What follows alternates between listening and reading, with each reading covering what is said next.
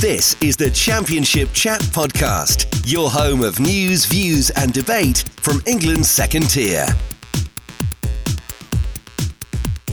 Hello and welcome to the latest episode of the Championship Chat Podcast. I'm your host Elliot Jackson and I'm joined as always by George Smith. George, how are you doing? I'm not bad, mate. How's things with yourself? I've just about recovered from the most mental game I've ever watched or reported on or been involved in any way, shape or form, when 5 goals went in 17 minutes between Wrexham and Grimsby Town, which eventually finished 5-4 in the National League semi-final. Looking forward to going and covering the final at the London Stadium on Jubilee weekend. That'll be a laugh getting from Barnsley as I am all the way into London on Jubilee weekend, but nonetheless, it's good. It's nice to still be reporting on football, obviously, still covering Blackburn full-time, but doing the playoff games with Grimsby is good, so still getting to get my football fix. But yeah, that was an absolutely mental game of football, and I've never experienced anything like it before. 5 goals in 17 minutes, and 4 of them were set pieces. I mean, you were there, obviously, reporting on it. I was watching it at home, and even I couldn't keep up, so Lord knows how you kept up. I rewrote my match report about 94 times, just as I did I thought at it Notts would. County. You mean you didn't break the 100 barrier? That's disgraceful. I probably did.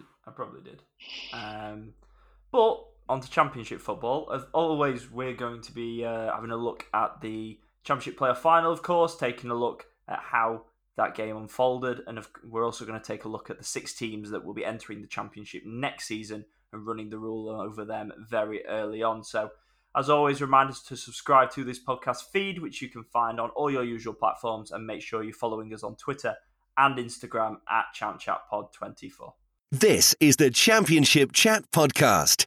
So, George, Nottingham Forest, they are Premier League after beating Huddersfield Town 1-0 at Wembley in Sunday's finale. I think the best way to do this is to talk about the game in isolation and then break down the two teams' seasons overall and what we expect next season as well.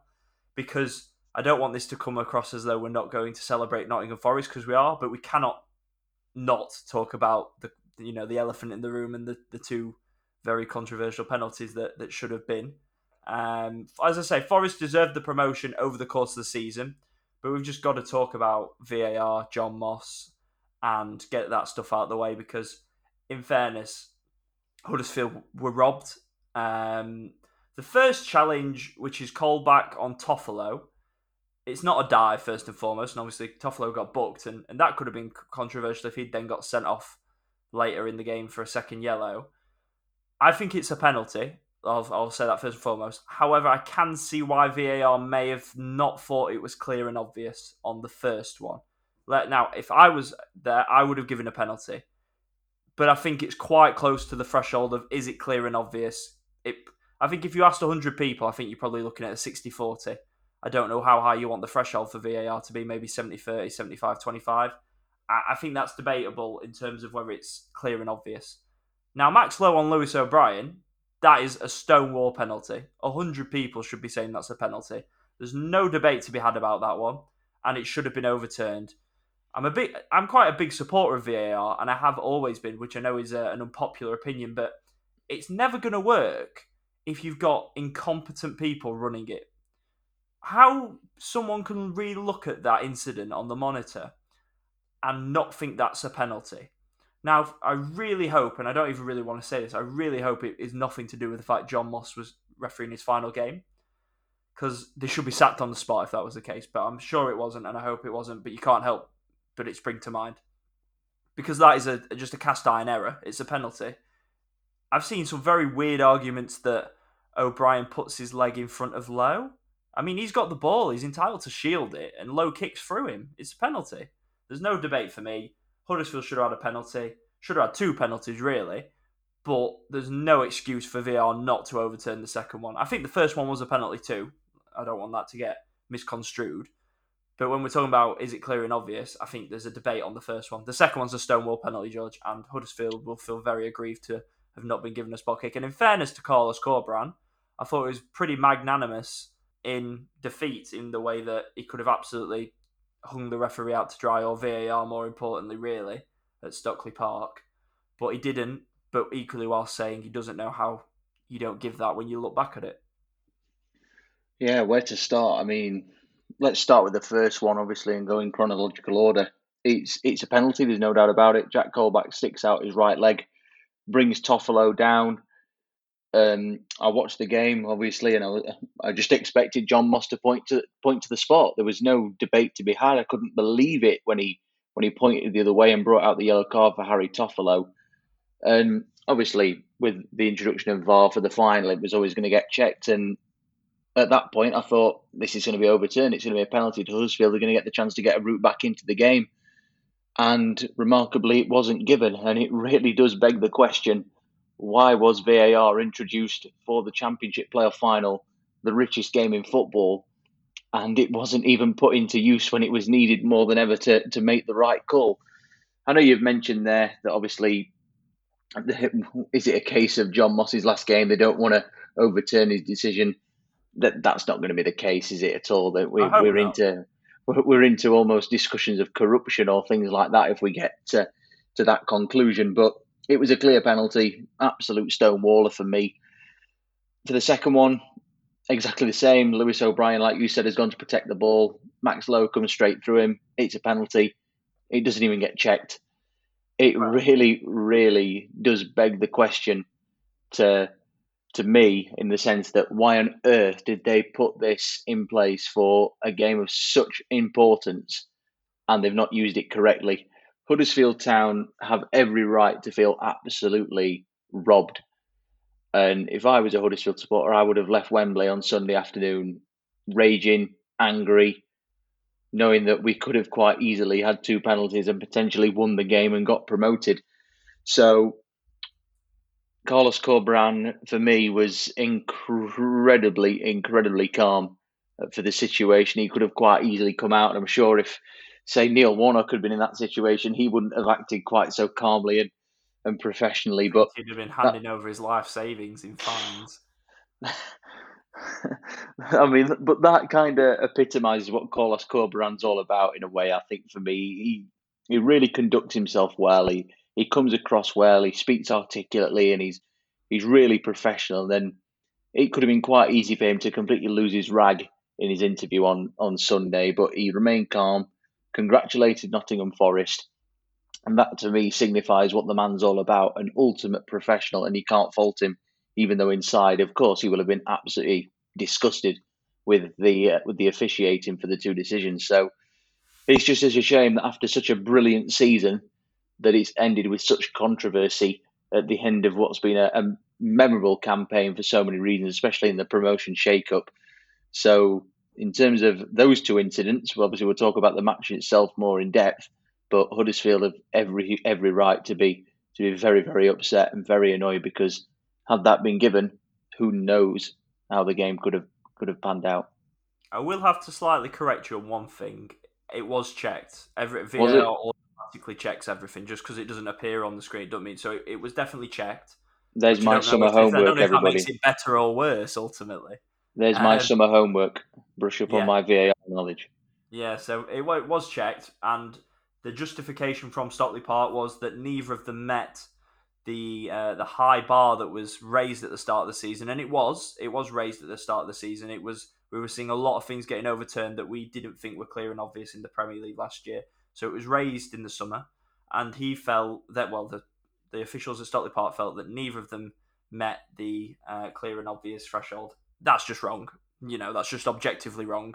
It is a penalty, and we've seen decisions like that. I know we're a Championship football podcast, but obviously we watch the Premier League. We've seen similar incidents overruled, so there's no consistency there either. If we'd seen those sort of decisions not get overruled, we have done. It was a clear and obvious error, definitely for the second one. First one, I think, slightly more split, but I think it's a penalty. So Huddersfield can feel really aggrieved. That's done. Now let's talk about the football.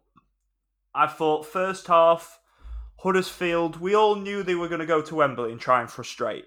That was a surprise to no one that they sat back, they sat in a low block, and they tried to restrict Huddersfield.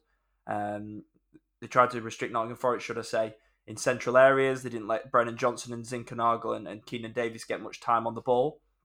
However, I thought they dropped too deep in the first half.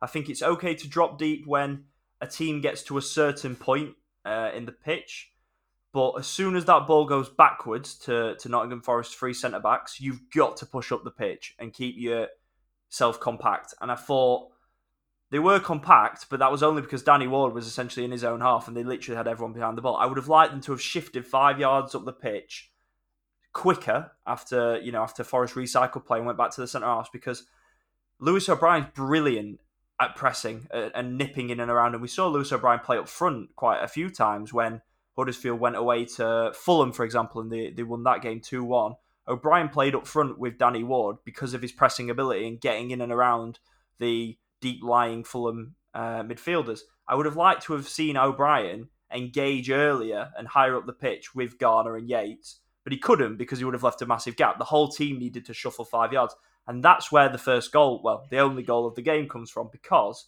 Huddersfield don't get out quick enough after the ball's pushed back to Garner. No one can get a block in. And yes, of course, there's a touch of fortune because the ball lands, it's not, I'm not convinced he picks him out. I think it's a put into a dangerous area is probably the best way of describing it. And it's very unlucky that it comes off Colwell and goes into the back of the net. Good run beyond the back line from Ryan Yates. But if Huddersfield had been a couple of yards, 5 yards higher up the pitch, and that was a constant theme throughout the first half, they might have got someone who could have got a block on it. And that was the only tactical critique I would have for that first half. But then in the second half, Huddersfield were much better. They played more on the front foot. Nottingham Forest obviously naturally dropped deeper, defending a one-goal lead. But again, they weren't able to create any big chances. They didn't even have a shot on target throughout the whole game. And I thought Sinani didn't really get in the game or really make an impact. Dwayne Holmes, when he came on, didn't really do a lot. Sorba Thomas was obviously the best outlet for them. He played on the left-hand side in the first half, pretty much to mark Jed Spence more than anything. But then in the second, moved on to the right and really had a go at Toffolo on Colback, on a couple of instances and looked dangerous.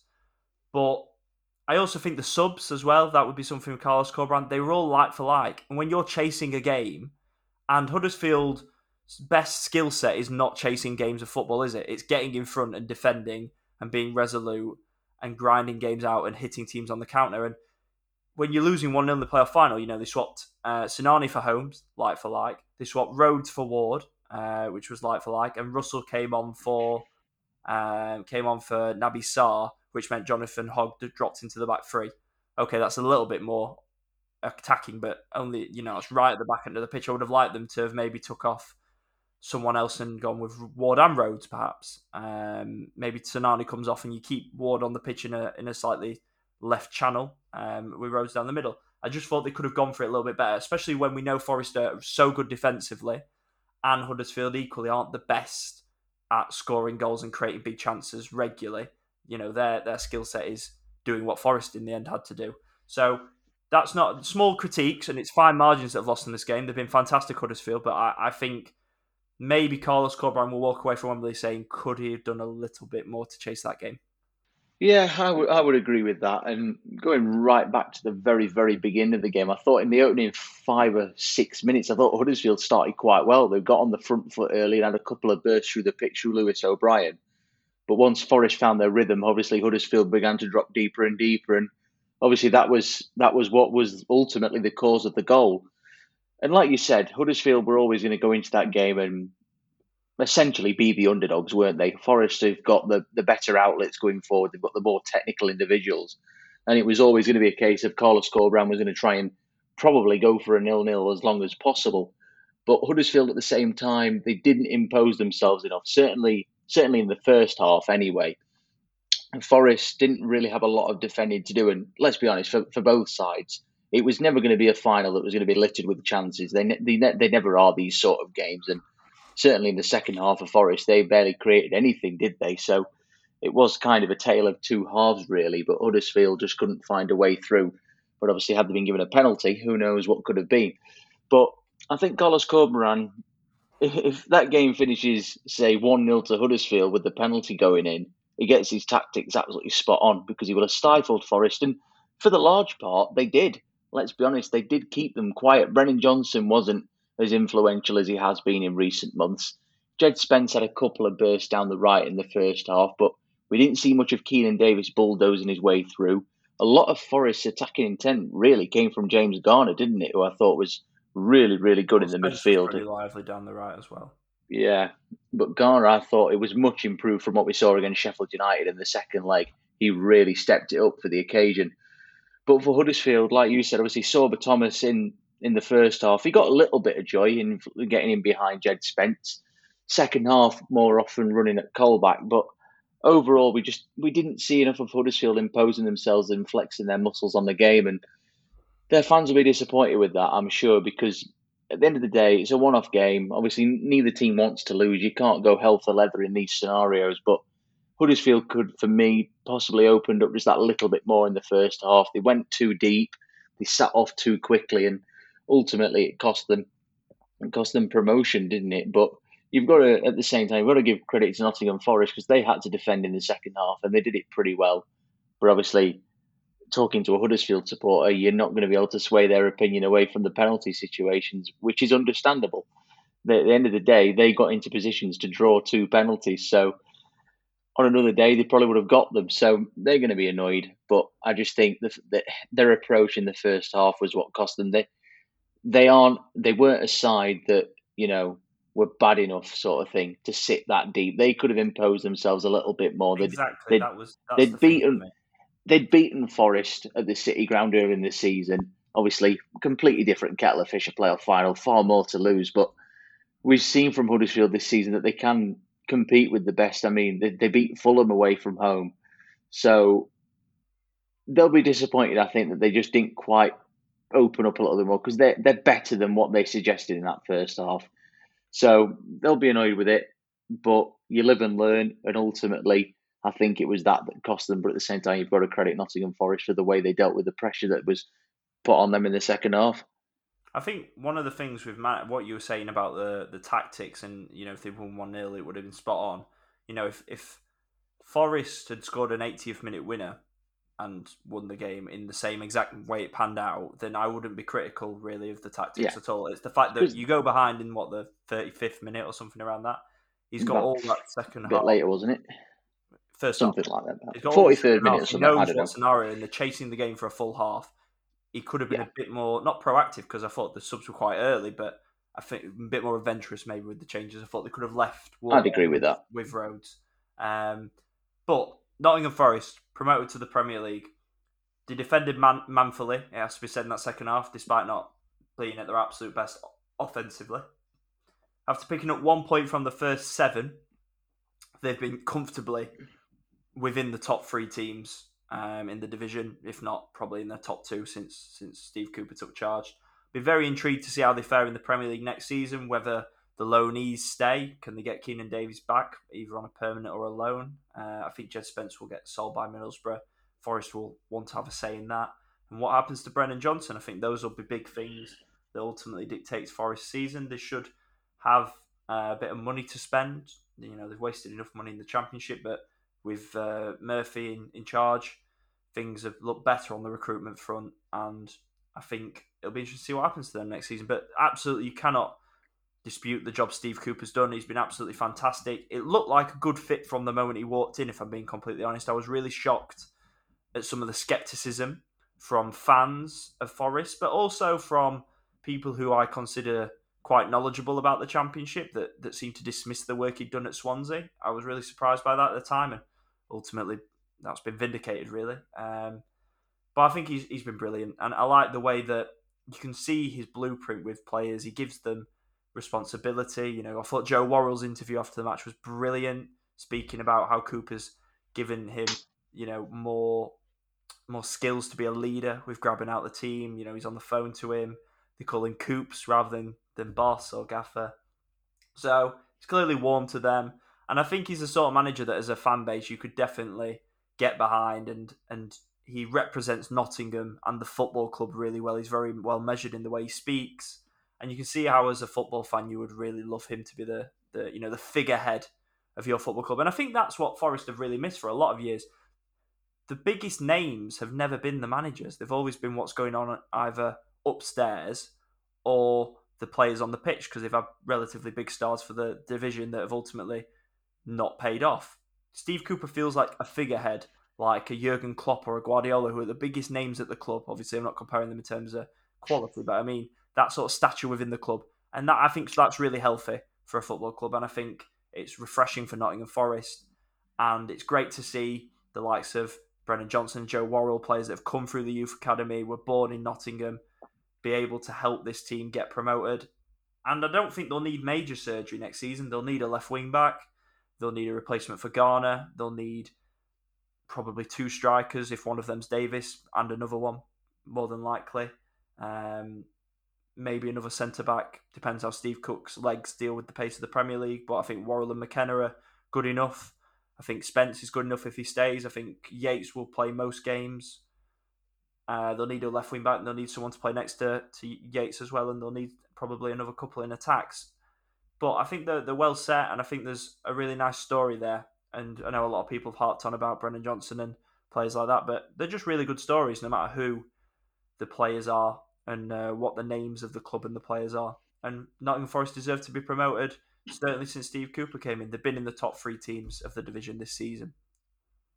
Totally agree. Couldn't really have put it any better myself. I mean, where to start? Let's just try and sum up Steve Cooper. I mean, when you've been in the playoffs 3 consecutive seasons with 2 different clubs, it proves that you're a very good manager. You don't do it by fluke. Obviously, you lost in the semi-finals 2 years ago with Swansea. You lost the final with Swansea last year, and now he's struck 3rd time lucky winning the final with Forest. And if anything, I think that's another part of the story in the fact that he's gone to another club and he's made it 3rd time lucky. There is something incredibly special about him as a manager. I don't know what it is, but he just strikes me as being a really, really good manager in the sense that he seems to be a really sort of easygoing guy that he comes across well and you think, I could get on well with him. He seems a really nice fella. And as well as that, I think every single player almost that he's worked with has improved under him. He seems to be able to improve anybody. And let's not forget, in this Forest team, he only made about 3 or 4 signings since he's walked through the door. It's very, very little compared to obviously what was there before him. Obviously, he brought Sam Surridge in, he brought Steve Cook in, and he brought Keenan Davis in as the standout figures.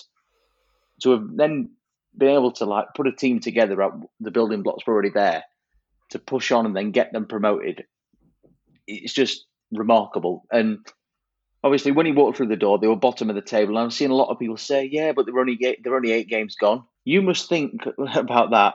What must the character and the mood in the dressing room have been like after such a shocking start to the season? They must have been at rock bottom. So there's your first task, trying to lift the morale of the camp. You've got to introduce a style of play. You've got to get the players invested in it and believing in it. And then you've got to put it into practice, first and foremost. That's the most important thing. They've been brilliant to watch. They've been fantastic defensively. And you know, Elliot, that I've harped on about Forest. I've almost adopted them as my second team this season almost. I've just loved watching them. And there's so many performances that I look back on and think they were a damn good side. I just think about the 4-1 away win at Blackpool that could have been a potential banana skin just before Easter. That 4-0 win over West Brom, the 5-1 win against Swansea, the 4-1 win at Swansea back in December, the 2-0 win at Blackburn in February was the game where I looked at them and I thought, they're going places under Steve Cooper. They really have got a good chance here. They were outstanding that night. And let's not forget how good they were in the FA Cup as well, reaching the quarterfinals. They gave Liverpool a run for the money. They battered Leicester. They beat Arsenal. It's just been a remarkable story. And obviously, we're going back many, many years now, but Nottingham Forest is a big historic football club. They've won 2 European Cups. They were part and parcel of the Premier League at the beginning. They are a historic club in this country, and they've waited 23 years to get back for this. And it's taken a man that's come in that 2 or 3 years ago was a complete unknown to most people as a manager. And he's just, I don't know what it is. He's just found he's almost found the guide to being a perfect championship manager. And I, for one, I'm really, really excited to see how he gets on in the Premier League, because I think if he can cut it in the Premier League, he's destined for really big things in his career. And let's not forget, he's been part of the England setup in the past. They've rated him highly enough to give him a coaching role there.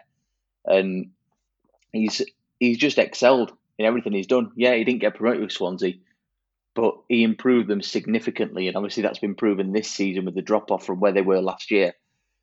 So it is a bit of a fairy tale story, really, because when you've won one of your first, whatever it was, first 8 games, I mean, if you'd have told Nottingham Forest supporters that their last roar of the season would have been seeing Joe Worrell lifting the playoff final trophy at Wembley, they'd have probably laughed in your face quite loudly. So it's a real success story, this one, and you can say about Huddersfield. Obviously, they've enjoyed a remarkable season of their own, finishing third in the table. That shouldn't be sniffed at, but they'd got building blocks in place at the start of the season. They didn't change manager.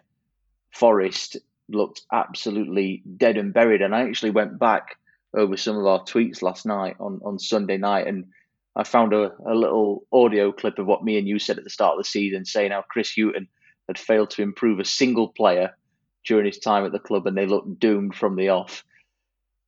8 months later, they're now Premier League. It's unbelievable, and I honestly am so pleased for them.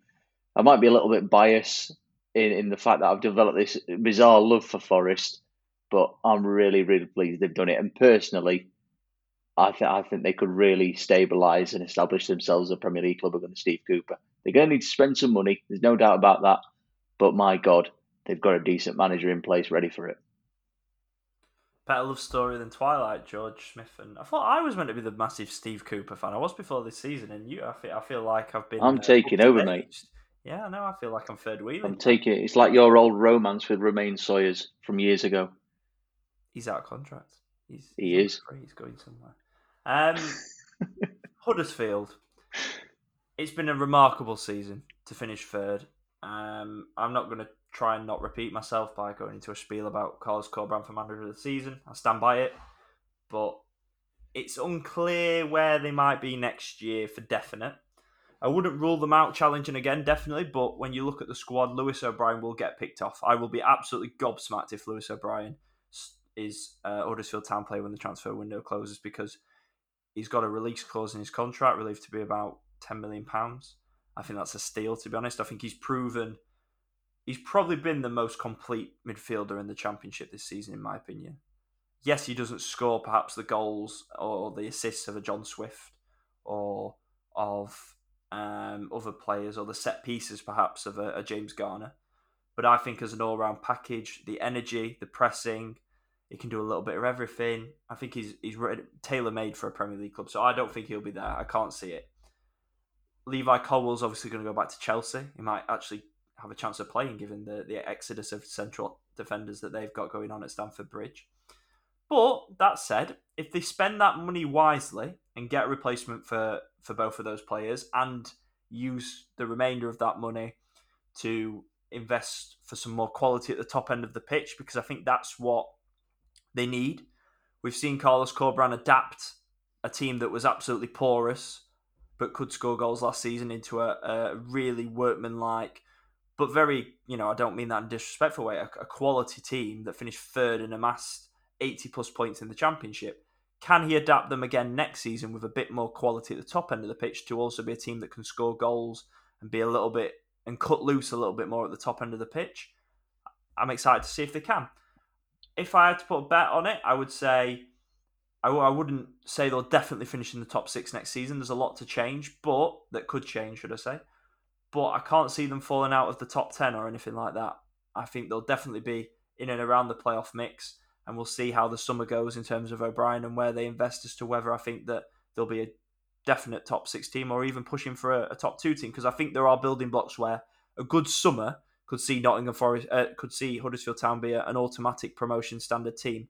I could also see a bad summer where they finish 8th or 9th, potentially. So I'm intrigued to see where they go in the summer.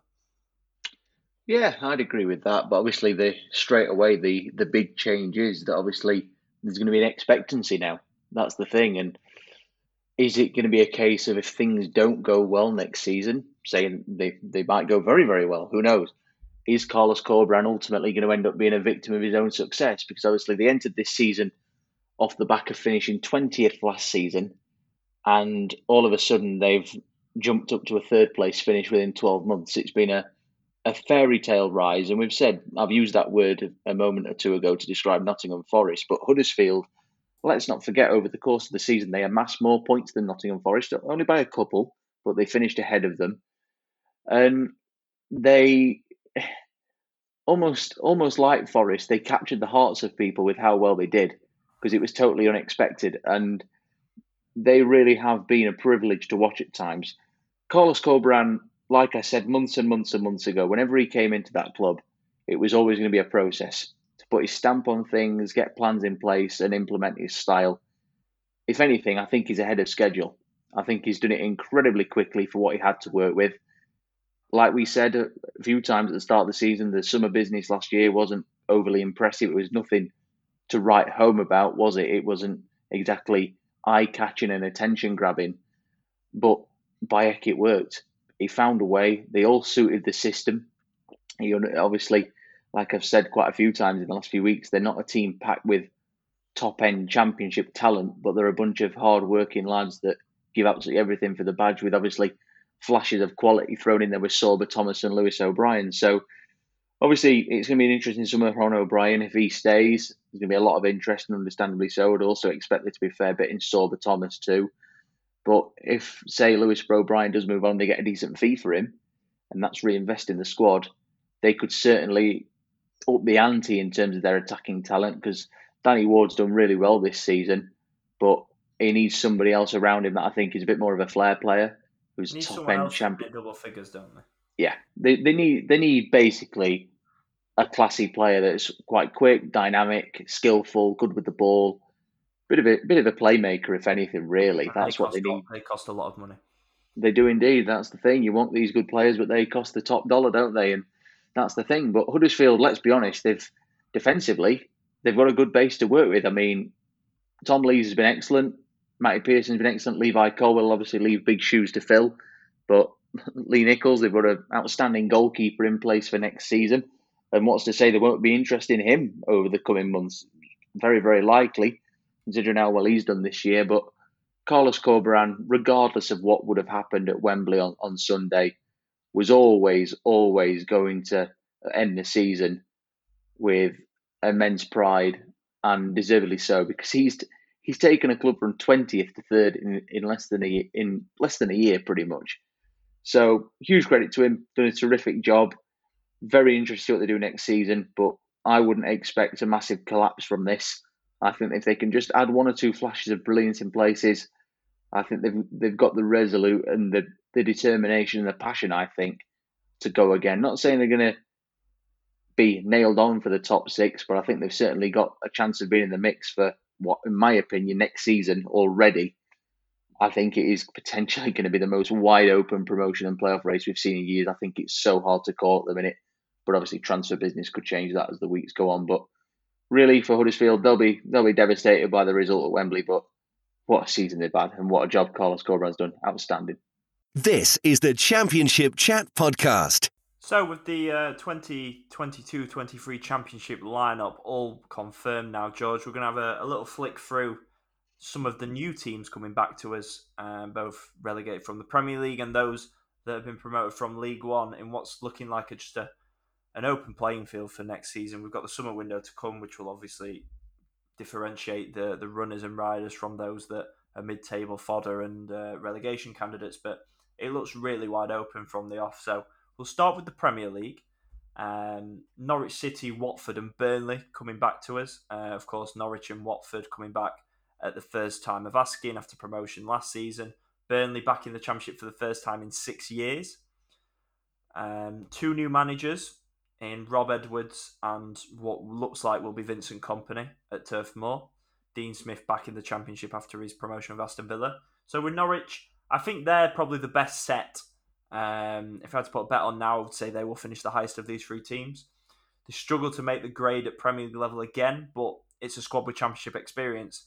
I think if I look at the squad and where the weaknesses are, I think they never really truly found a replacement for Emi Buendia, who of course was sold to Aston Villa. Rashika came in, didn't really have an impact. Maybe he'll stay and have a better fist of it at Championship level. I think a creative midfielder like Buendia would be the first thing I would look to buy. You've got Dean Smith that has promotion experience, very good EFL manager who's proven that.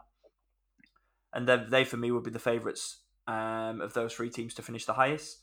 Watford, new manager, as we've already discussed on the pod previously, in Rob Edwards. They've got a lot to sort out, a lot of players. It always feels like when Fulham and Watford come down, I have no idea when they're relegated what the team's going to look like in 6 weeks or 10 weeks on the first day of the season. I feel like that again with Watford. Emmanuel Dennis will probably leave. Moussa Sissoko will probably go. There's interest in Joao Pedro, who obviously did very well at this level a year ago. I think the defence needs some TLC as well. They were shocking at the back in the Premier League. Really, really bad. Trooster Kong really struggled, but he might be another one that can come back in and play at Championship level. Serralta didn't even really play in the Premier League. I don't know what that back line's going to look like, really. I think Danny Rose is another one that will go, for example. Feminier will probably be at right back. Maybe Kane Wilson comes in. Who knows? They need a new goalkeeper because Ben Foster's retiring. So there's a lot to sort out, and it really wouldn't shock me. In fact, I would bet that Watford will be slow burners, like they were last time. They really struggled to. They didn't really hit the stride till January last time out, and then went on an amazing run under Cisco Munoz to get automatically promoted. I hope that Rob Edwards gets the time to oversee that, and if they are 7th or 8th in November, nobody panics and they keep and stick with it. And then Burnley are the real, they could finish 16th or 1st, I feel like, at the moment, because I don't know how their summer will go particularly. Vincent Kompany's obviously a new name in English football in terms of as a manager. He'll take the reins. Things haven't gone amazingly at Anderlecht, it has to be said. Official announcement expected on that very soon. Probably could easily be done before this podcast is released as we record. They've got a few out of contract. James Tarkowski's going to go. Maxwell Cornet's got a release clause. I'd expect Weghorst to go and Nick Pope as well. They'll be sold. So that will recoup a nice chunk of money. But there are big questions over the finances. There was a £65 million loan that was used as a leveraged buyout from Alan Pace and the Burnley owners to buy the club. That's now a large chunk of that has got to be repaid after relegation from the Premier League. So there are question marks about what they can do in the market despite the parachute payments and despite if they can get suitors for Cornet, Weghorst, Pope and get the right money for them. I don't know how much they'll be able to invest because on paper they've got a good Championship side, but it needs some rejuvenation a little bit, and we don't know what style Kompany's going to want to play even. Does he have the players available to do that? So I think of those three teams, George, as a quick overview, I think Norwich are the best set. They're the ones I'm most comfortable in saying will be a success next season. But there's definitely scope for both of those other teams to also be challenging at the top. Yeah, I would agree with that. And I think, if anything, it's a very, very similar situation to the three teams that have left the Championship this season in terms of dropping into League One, in the sense that uncertainty surrounds Derby. Barnes haven't got a manager. Peter have got a manager in place that knows League One inside out. So it's almost very, very similar in terms of one of the three dropping into the Championship is best set. But I would agree with all of that. Dean Smith, even though he's experienced relegation with Norwich this season, the troubles had already obviously set in well before, and it's not exactly an unfamiliar trend to see Norwich come straight back down. And I wouldn't bet against them going straight back up next season and then coming down again. It just seems to be the cycle of Norwich City Football Club, doesn't it? Get to the Premier League and basically don't like it. We're going to go back to the Championship. Watford, really, really interesting one. Obviously, we have no idea what sort of summer they're going to have. There's going to be a big change with the squad, but Rob Edwards, to me, suggests it is a change in tact, it's a change in approach, and it's one for the better in the sense that they've gone for a young, hungry English manager opposed to going to an old, experienced head that's a big name, such as Claudio Ranieri, Roy Hodgson, as we've seen this season. So Edwards will come in and he'll want to assess things, and I would imagine want to try and get things done pretty quickly, because I would imagine there's going to be a high turnover of players there, and there's going to be a big wage bill, I would have thought, to shift.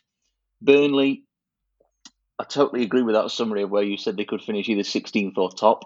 I can absolutely see the sense behind that.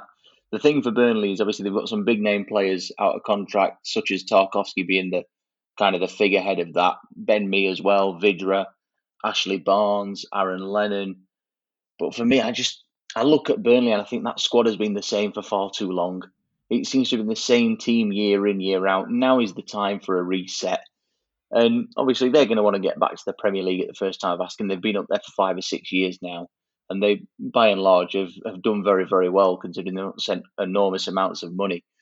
So they'll want to get back at the first attempt. But obviously for Burnley, it's going to be very, very difficult for them in the sense that they've been so Do you used think to it's one a way. gamble to go for Vincent Company, or should they be going for someone with a little bit more Championship experience? Personally, I think it's worth a go. I think when you've had the same manager in place for so long in Sean Dyche, you can afford to take a gamble to perhaps jazz things up a little bit. And I think this summer, in the sense that there's going to be big changes in terms of the squad, I think it gives them that scope to just maybe test the water a little bit with Vincent Company. And he's done a decent job at Anderlecht. But the important thing is Vincent Company knows English football inside out. All right, he doesn't know the Championship, but he's got a feel of English football, obviously having been so successful as a player at Man City. So I'm quite interested to see how that gets on. Should he get the job? Obviously, it's not officially done yet as we record on Monday. But I think it could be quite an interesting one. But obviously, we've seen in the past where big ex-name Premier League players have gone into management in the Championship and it hasn't quite worked. I always remember when Sammy Hippier got the job at Brighton many, many years ago, and that absolutely failed miserably. But let's see. But Burnley, I think, like I said, I think they're at a point now where they need to mark the beginning of a new era. The squad's been together for a long, long time. I mean, you just look at some of the names. I mean, that Burnley squad, Jack Cork, he seems to have been there forever. And it's only 2017 when he joined them. It seems so much longer. Jay Rodriguez seems to have been there forever. Ashley Westwood. I think now's the time for a reset with them. And like you've said, if they sell the likes of Pope and Veghorst and Cornet, he's gonna bring in a decent amount of money. And they could pick up some decent players with that money if it's reinvested in the squad. So Burnley, very much one of two ways. Norwich, I would expect of the three to be the most competitive from the off.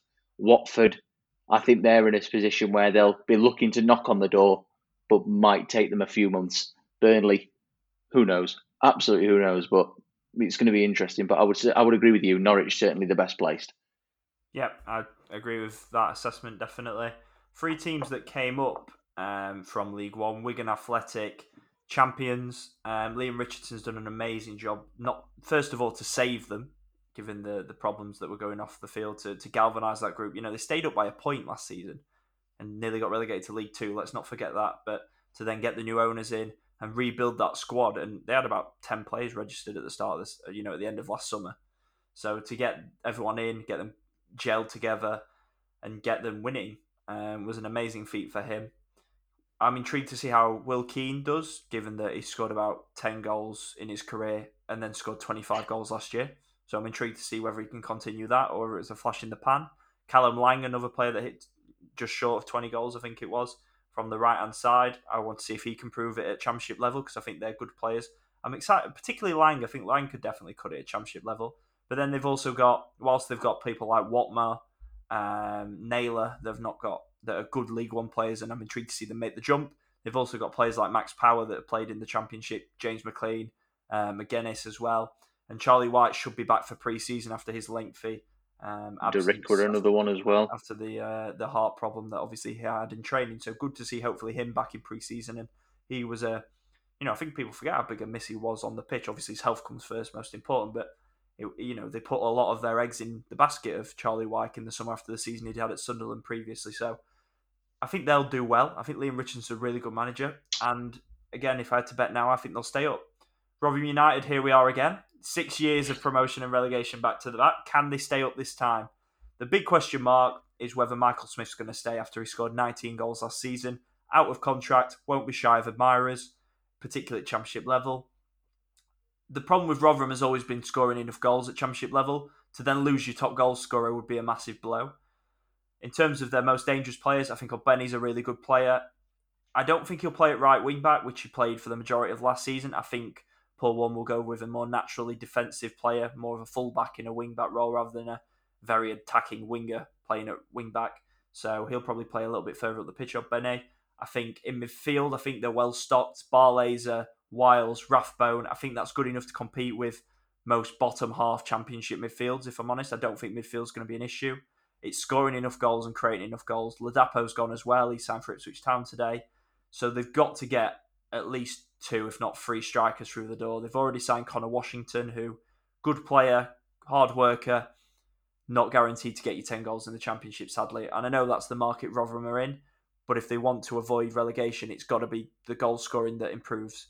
Probably need another centre-back as well, I would say. Sunderland, Alex Neil has brought them back after a 4-year wait. I'm looking forward. We've not covered them on this podcast, which is mental. Beat Wickham 2-0 in the final, of course, and have only lost once in total since Alex Neil took the reins there at the Stadium of Light. Real turnaround since he came in for Lee Johnson. Ross Stewart's the star man, isn't he? He scored the goals for them last season, and he'll be hoping to prove his worth at this level as well. The Loch Ness Drogba, as they call him up there in the northeast. I think if they go for a back three again, which was predominantly what they played under Alex Neil, although they switched it around slightly for the final and played with back four. If they play for a back three, I think they could do with a left centre back. Sirkin, who was on loan, more of a fullback, and I think he would get found out physically at Championship level. It's very different playing fullbacks at centre back when you're the biggest dogs in League One, but when you go up that level, just like Rotherham will probably change the positioning of Ogbene, I think they could do with signing a left centre back. They've got Danny Bart, who's got buckets of experience, and Bailey Wright. They'll be fine in the middle of that back three and on the right. And then it's what do they do in attack? Tying down Patrick Roberts will be important. He had a really good second half of the season there on a permanent. And Jack Clark, maybe another loan for him. He tore Sheffield Wednesday apart at left wing back. Again, he's got to make that step up now to Championship level if he's going to have a future in the Premier League and beyond. So that would be good business too. And they probably need some more goals to help Ross Stewart because Nathan Broadhead was on loan from Everton. I don't know if he'll go back there, but they need either him or they need another striker. So I think all three of these teams could stay up. And if I had to bet now, I will tell you now, I think two of these three teams will stay up. I'm not necessarily saying which two, although I would probably say Wigan and Sunderland would probably be my picks. But however it comes about, I think two of these three teams will stay up at least, if not all three of them. I'm not overly convinced on Rotherham again. And it's quite surprising because obviously they've been such a good League One side in the last few years where they've been up there every single year, but the step up to the Championship just seems to be that little bit too much for them. So a big emphasis on recruitment for them this summer. Paul Warne, he's been a brilliant manager for them. He's done an excellent job. And really, I think, even obviously we've become used to seeing them in the Championship, I think for the resources and things like that, they have punched above their weight for a lot of the last 6 or 7 years. So there's going to be a big onus on them to get recruitment right this summer, particularly up front, as you've said. Michael Smith, to be fair though, I've just checked his stats, 18 goals in his last 2 Championship seasons, which not bad for a team that's been relegated on both occasions. I think other Championship clubs will be in. Yeah, there'll be few. There will be a few because he's a big physical unit. There's not many players like him. Yeah, and Paul Warne is a huge fan of him. We know how much he waxes lyrical about him pretty much every single week. But I think of the three that have come up, I think Sunderland are in the best position to kick on and stabilise in the Championship, purely because I think Alex Neil is a superb manager. I thought it was a bit of a coup at the time for Sunderland to get him in. And I'll be honest, as soon as Sunderland got into the playoffs, I did fancy them because he knows his way around that sort of scenario. He did it with Norwich and he did it with Hamilton in Scotland. So Sunderland, I think for them, obviously they're going to have ambitions of eventually getting back into the Premier League. They are a big football club, as we know, and they've been through a lot of misery, their supporters. But initially, the main objective, of course, is going to be to survive the drop next season and stay in the Championship. But there's going to be interest in Ross Stewart, like there is Michael Smith at Rotherham, so they need to keep hold of him. I don't see them selling him. I don't see why he would leave. Sunderland are in a better position to retain that sort of player than, say, Rotherham would be. That's for sure, because of the size and the clout of the football club. And I don't mean that with any disrespect to Rotherham at all, but Sunderland, they are a bigger club than Rotherham. So if they can keep hold of him, which hopefully they will, there's been rumours that Middlesbrough and Sheffield United apparently are sniffing around a little bit. Sheffield United would not be buying Ross Stewart. They ain't got any money. But like you said there, I was literally just going to come on to say that obviously United are in a bit of a situation at the minute where they don't know what they're going to be able to do recruitment-wise. And Sunderland are going to demand a big fee for a player that's just notched 26 goals, I think it was, last season. I would put a lot of money that he will be leading the line for them next year. It just won't happen. I would expect so. How that happens. And obviously to help him, Sunderland have got a player in Alex Pritchard as well, who is more than experienced enough to play in the Championship. He's got quality about him. Patrick Roberts, you hope they'll be able to tie down. He only came on an initial short-term deal. At the back, as you've said, Bailey Wright, Danny Bart, very experienced. Will they continue with the back three? Maybe, maybe not. If they don't, they're going to need to invest in some decent fullbacks. But you feel that Sunderland are on an upward curve. They've, like I said, they've got a damn good manager in place in Alex Neil. I really rate him. And I think of the three, they will do the best. As for Wigan, I think they could go either way, personally. Obviously, we've seen them stutter in the past, but we've also seen them thrive.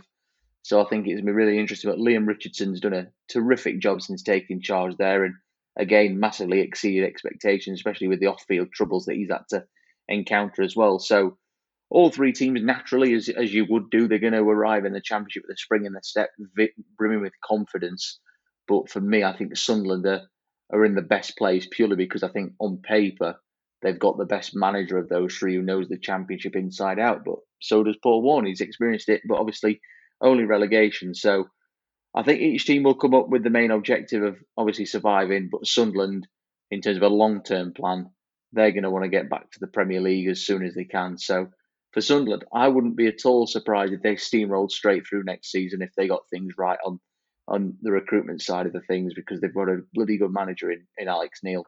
So could be interesting, but already I think it's shaping up to being a very, very wide open season, and already looking forward to analysing it and covering it. It's going to be great. Absolutely, it's going to be a fantastic division. I think it's wide open. I genuinely believe that. We'll obviously have runners and riders when the transfer window's done, but I think there's a lot of scope for a lot of teams with a good summer, right managerial appointments, right recruitment to go from mid-table into that playoff picture. I don't think, if an Everton or a Leeds had come down, for example, then it would be a different scope. But I think there's anyone that's in that middle pack. We've seen Bristol City sign Kai Naismith already, which is a brilliant signing. So we'll see where that goes.